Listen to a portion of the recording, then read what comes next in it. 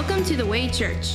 We're glad you're joining us for today's message. For sermon notes, service times, and more information, check us out online at thewaychurchva.com.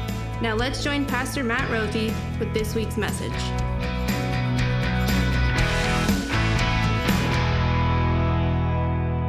Brothers saw that their father Jacob was dead. They said, "What if Joseph holds a grudge against us and pays us back for all the wrongs we did to him?" So they sent word to Joseph saying, "Your father left these instructions before he died. This is what you are to say to Joseph. I ask you to forgive your brothers the sins and the wrongs they committed in treating you so badly. Now, please forgive the sins of the servants of the God of your father." When their message came to him, Joseph wept. His brothers then came and threw themselves down before him. "We are your slaves," they said. But Joseph said to them, "Don't be afraid. Am I in the place of God? You intended to harm me, but God intended it for good, to accomplish what is now being done, the saving of many lives. So then, don't be afraid. I will provide for you and your children." And he reassured them and spoke kindly to them. This is the word of your God. Thanks be to God. Hurt people hurt people. Have you heard that aphorism before? It's a phrase that describes what happens when people, it's all of us to some degree or another, it's a phrase that describes what happens when people who are hurt personally, emotionally, spiritually, well, oftentimes out of self-defense, out of bitterness, out of anger, they end up hurting others. Intentionally or unintentionally, they hurt people because they've been hurt. It's a phrase that describes a common experience, but don't mistake it for condoning wrong behavior. But it is something that helps us understand why people do what they do. It helps us understand why a person at work who's not having a very good day, and we don't know why, they insult us. Personally hurts and it offends us. We see why. It helps us understand why kids who maybe get bullied at school or maybe just deal with life, they lash out at their parents, the people that they love the most. It helps us understand why parents and adults engage in, at times, unhealthy behavior. Could be because they were hurt. They were hurt and experienced some pain or abuse in their life. Hurt people hurt people. It helps us understand why someone who we thought was a friend, someone very close to us, all of a sudden just stops communicating with us. Hurt people hurt people. It's a phrase that also maybe helps us understand why we engage in that dream at times to get back. You know, you've been hurt. You've been hurt. Someone has done a wrong to you, and we couldn't begin to list all of the different ways where it's happened. Someone has hurt us personally, spiritually, emotionally, and we sit there and we just dream about getting even with them, exacting revenge on them, waiting for the moment when we can make this right. Don't raise your hand, but has that dream ever consumed you? what we have in God's word and in all the lessons from God's word that we looked at this morning is God telling us the truth that dream, it's a nightmare. It's actually a nightmare for two reasons. Number one, it traps you. It imprisons you in a pit of the past, and it's no good. It doesn't do any good for you. It actually harms your neighbor. But it also, did you catch this in Ephesians 4? It hurts the Holy Spirit. It hurts God himself. We read this Ephesians 4. It said, don't let any unwholesome talk come out of your mouth. Only good things that are specifically for building others up. Then followed up by saying this, and do not grieve the Holy Spirit, with whom you were sealed for the day of redemption. We don't use that phrase often. Don't grieve me, don't grieve the Holy Spirit, don't grieve God. But what does it mean? Don't cause pain. Don't cause sadness to your very God. You say, how can I make God sad? Well, here's how. It's by talking with bitterness. It's by acting with rage. It's by not forgiving. Not speaking words of love and forgiveness to others. What we have in our sermon lesson this morning is a story of what happens when there's not forgiveness, when there's hurt, when hurt people hurt people. We have a story, a biblical account here of what happens when people are crushed by the overwhelming power of guilt. But we also have a story of the opposite. A story of not just how hurt people, but the opposite of what happens when healed people heal people, or as Christians can put it, when forgiven people forgive others. What we're going to do is look at this somewhat famous account of Jacob and Joseph, and the ending of this account at the very end of Jacob's life, the very end of the book of Genesis. We're going to go through it line by line to look at what happens when people deal with guilt and are in need of forgiveness, and what happens when people who know they're forgiven forgive others. This is the church that God wants, a group of people who forgive just like he has forgiven us. We're going to go through this verse, as I said, part by part. It begins this way. When Joseph's brothers saw that their father was dead, they said, what if Joseph holds a grudge against us and pays us back for all the wrongs that we did to him? All right, maybe you know the story of Joseph and Jacob, but it's worth reviewing what happened to him. Oh, we got to go back to Genesis chapter 37. There we read about, Joseph born to Jacob. And what do we know? That this is his favorite son. And he's not secretive about this. No. He actually gives Joseph what? Probably thinking a technicolored. It doesn't actually say that. It says an ornamental robe to wear, to show that this is my favorite son. The Bible is very direct about it, that Joseph's brothers actually hate him for this. And then what's more, Joseph, it doesn't do himself any favors. He acts like a spoiled little brat. The truth is that Joseph had dreams given to him by God, dreams which do in fact tell the future of what will happen. You know the dreams, right? In the dream, there's a star surrounded by 11 other stars, 12 other stars. The family all gather around a central star, which is Joseph, and the stars bow down to him. Then it tells another dream where their bundles of wheat all bow down to him. What does Joseph do? Does he seek the spiritual guidance of his father Jacob and say, hey, how should I handle this?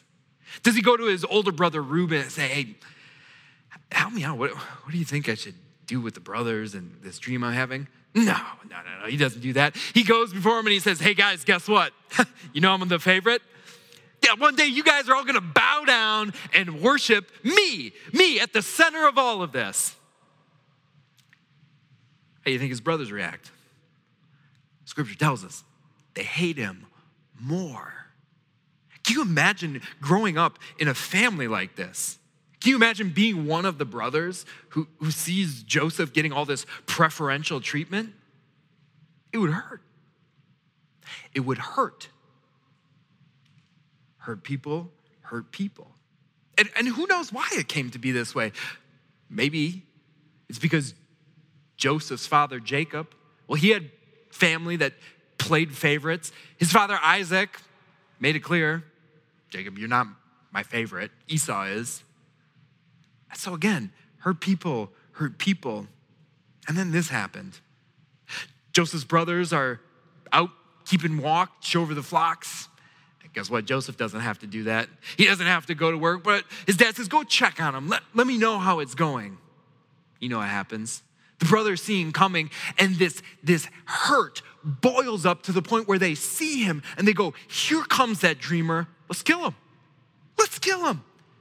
Reuben tries to, make sure that they don't actually kill him. He goes, hey, I got an idea. Let's just throw him into a deep pit and leave him there. And Reuben's going to later come back and help him out and so he can live. But they do it. They throw him into a pit, and then like nothing, in the very next verse, they sit down and have lunch. They're sitting there having lunch as their brother is crying out to them for help. What does Judah do? Judah is disturbing in what he suggests next. He goes, let's not just kill him. We don't get anything out of that.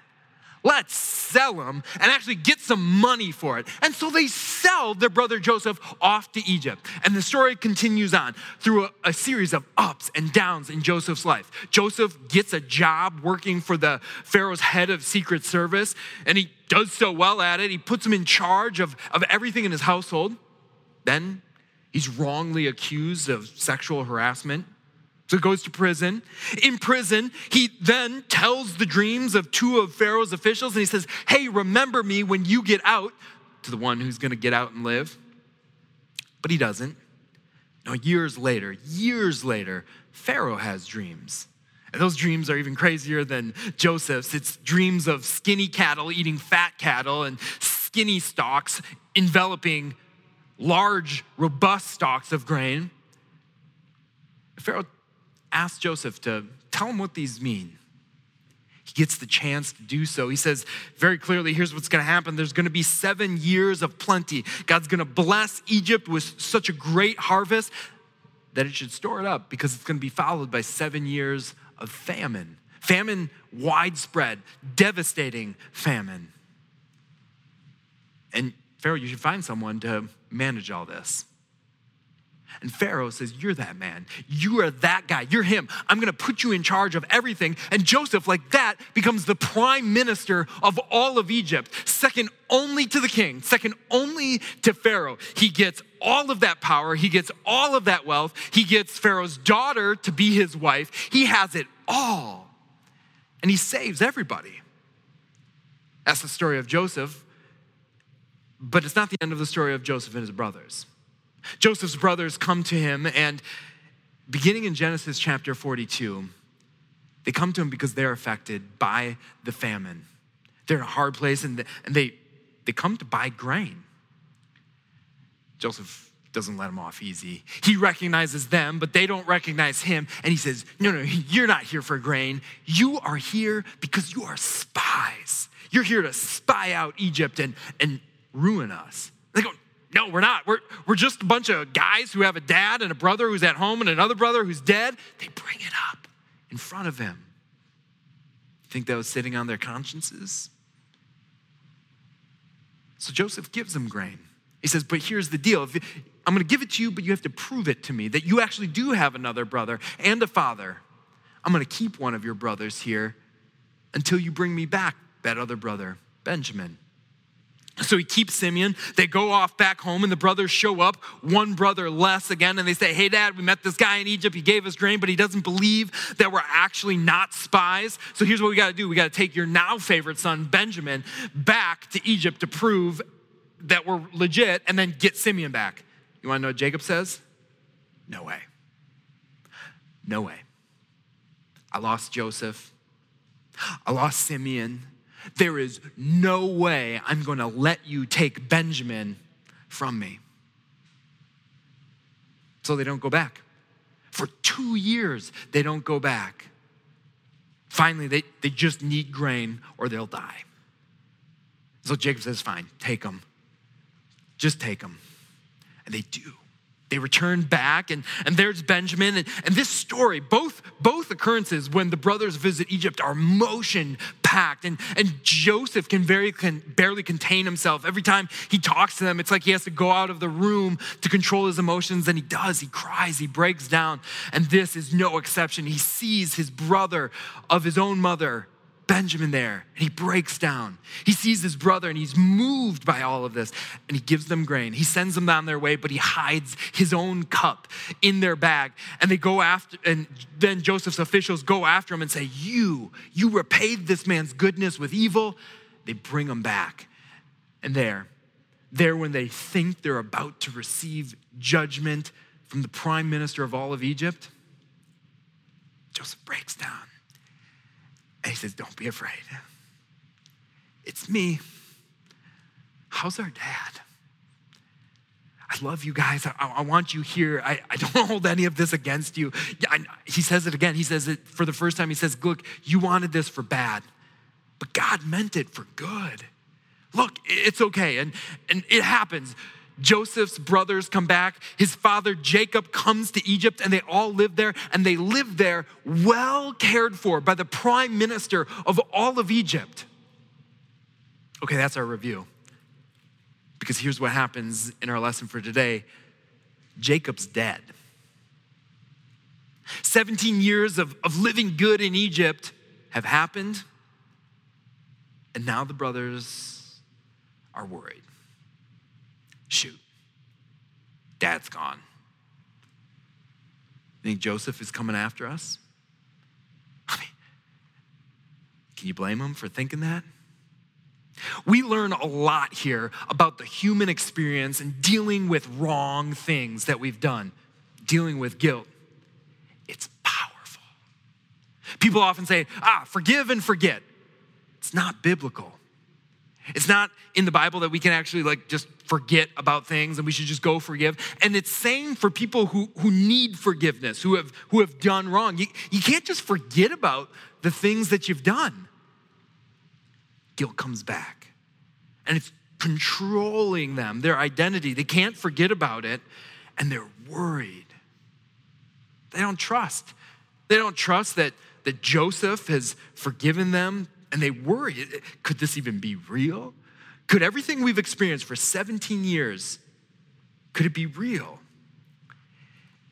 It's human to not forget our past. In other words, to remember the wrong thing that we've done, to feel that guilt pushing down on us. So this is what the brothers do. They come up with an idea.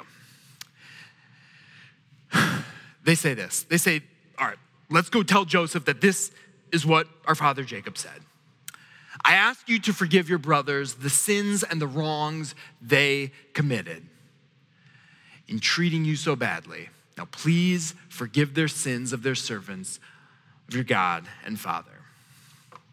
Here's a question. Did it really happen? Did it really happen that Jacob said that said, hey, when I'm dead, remind Joseph to forgive you guys? Or did these brothers who had a way of fabricating things, we'll say, they lie again?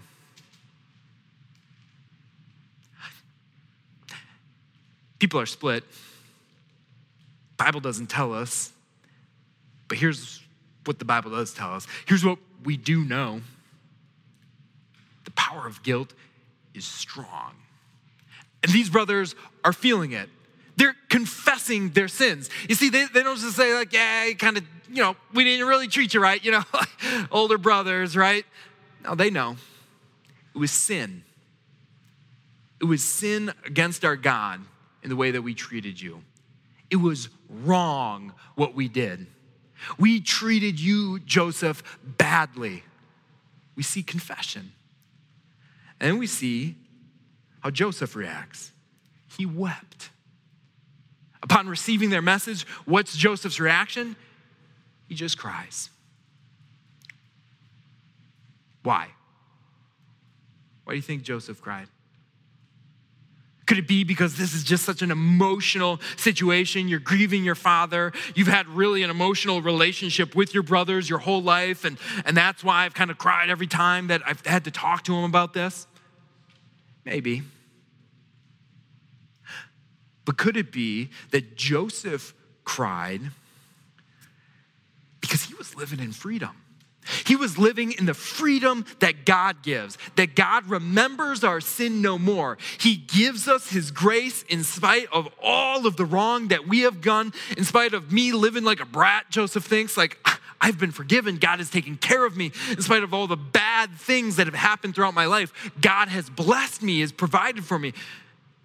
And while he doesn't live in the past anymore, when he looks and he sees that his brothers do, his brothers live in a prison, in a pit of their past. His brothers think Joseph's gonna come after him.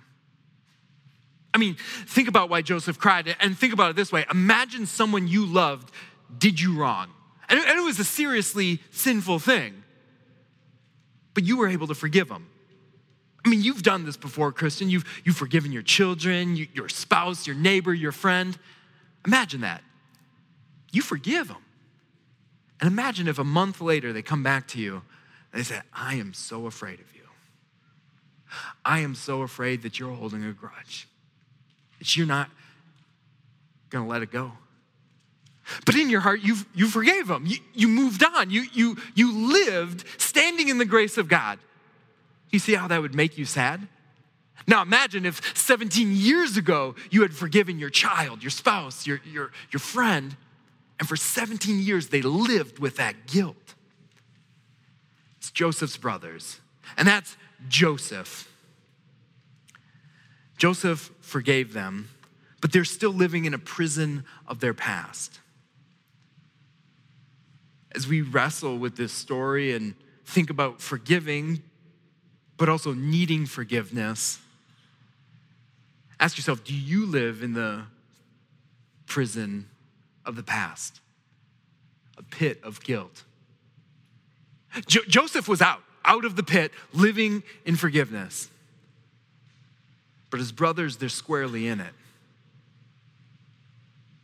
We talked about how guilt affects us. Do you mistrust that God could forgive you? Ephesians 4 is interesting to consider as we think about forgiving others, but also thinking about the forgiveness that we need. Do we not maybe let unwholesome talk come out of our mouths, but in our heads we go, man, what a fill in the blank for all the bad things I do. I can't believe I messed up again. How dumb of me. And in that way, we grieve the Holy Spirit. We cause him sadness and distress in the same way that Joseph's brothers caused him sadness. Do we make God weep because we think, no way could the one who spilled his own blood to seal me for redemption, could he actually forgive me? Do we live in a pit, a prison of our own guilt? His brothers did, and so they came and they threw themselves down before him, and they said, we are your slaves. It's a powerful narrative about guilt and how people deal with guilt. Don't we often do the same? Maybe we don't say, we'll be your slave, but we overreact. We say, I'll do anything. Think to God the same. I'll do anything if you just forgive me. And here God is saying, no, literally, I've done everything. I've given you my son to cover over all of your sins. And we think, no, I need to make this up. I need to do something. And we take on guilt as though it's a virtue. As though wallowing in our guilt, somehow God will look on us with favor. But he's already forgiven us. And so that is the message that Joseph shares with his brothers. He said to them, do not be afraid. Am I in the place of God? It's a good question. Is Joseph in the place of God? Are you? Are you in the place of God? We could do this like we do in foundations, maybe agree or disagree. But here's the good news about this question. The answer is yes or no, depending on how you're thinking about this. Are you in the place of God? No. No, and on one hand, you're not. You are not God. God says, vengeance is mine. I am going to take care of judgment. I am going to take care of sinners and what they deserve. You are not standing in the middle and the center of all of this. You see, Joseph finally realized this. This guy who at the beginning of the story was pretty proud about standing in the center of things in his dream says, I'm not there. I am not standing in the place of God. God is at the center of all things. Christ is at the center of all things. I'm not God. Joseph realized that in humility, but you could also answer this as yes. Are you standing in the place of God? Well, we read what Jesus said in Matthew's gospel about forgiveness. Whatever you bind on earth will be bound in heaven. Whatever you loose, whatever you forgive here, that will be forgiven in heaven. Look, I'm going to tell you a story about forgiveness. I'm going to tell you that this is how you are to forgive. Radically, remarkably, irrationally, go forgive others. Huge debts that people have against you, forgive, because out of my fullness, I have forgiven you all of your sins. Now go, here's Ephesians, forgive, be an imitator of God, be like God. Stand here and tell people you are forgiven. Are you like God? Well, in that way, yes, you are. But the bottom line is this, you have the same message that Joseph had for his brothers. Don't be afraid. Don't be afraid of your guilt. Don't be afraid of the power, the oppressive power that guilt has on you. Your sins are forgiven. And Joseph goes on. He says, you intended to harm me, but God intended it for good to accomplish what is now being done, the saving of many lives. I asked the question and said, don't answer it. But how many of you have fantasized, dreamt about what you would do if you were face to face with someone who's hurt you, wronged you? It happens, but few of us have the opportunity to actually be there in a position of power over that person. Joseph did. Joseph was there as the most powerful man in all the world, second only to Pharaoh and his brothers groveling before him. He had his chance to get even. But what does he do? He proclaims the gospel.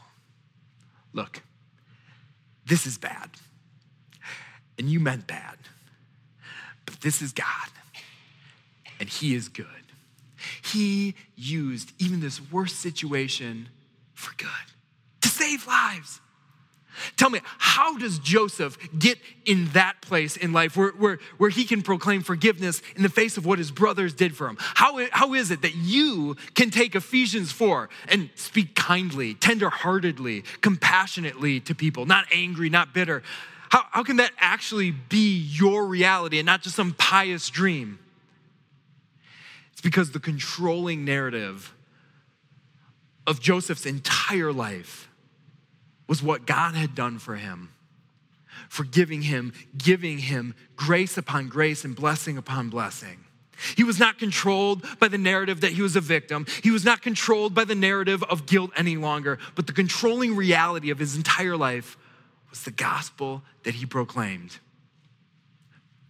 Joseph's talking about, historically, he saved lives because of a famine. But zoom out. You see what happened here? Israel got saved. Israel got saved that would one day be the peoples from whom Christ came, who would save the lives of many. Oh, this is Good Friday summarized. what people intended for bad, harming this man, Jesus Christ, killing him in the most horrific of ways, God intended for good. God planned this out for your good, to save lives, many lives, all the lives.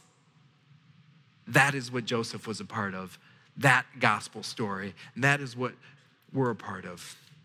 Joseph's finished in this way. He said, so then, don't be afraid. I will provide for you and your children. And he reassured them and spoke kindly to them. As we look at the ending of this story of Genesis, let's look at both characters. Joseph, the wronged and the forgiver, and the brothers, the wrongdoers and the ones in need of forgiveness. Joseph, what does he do?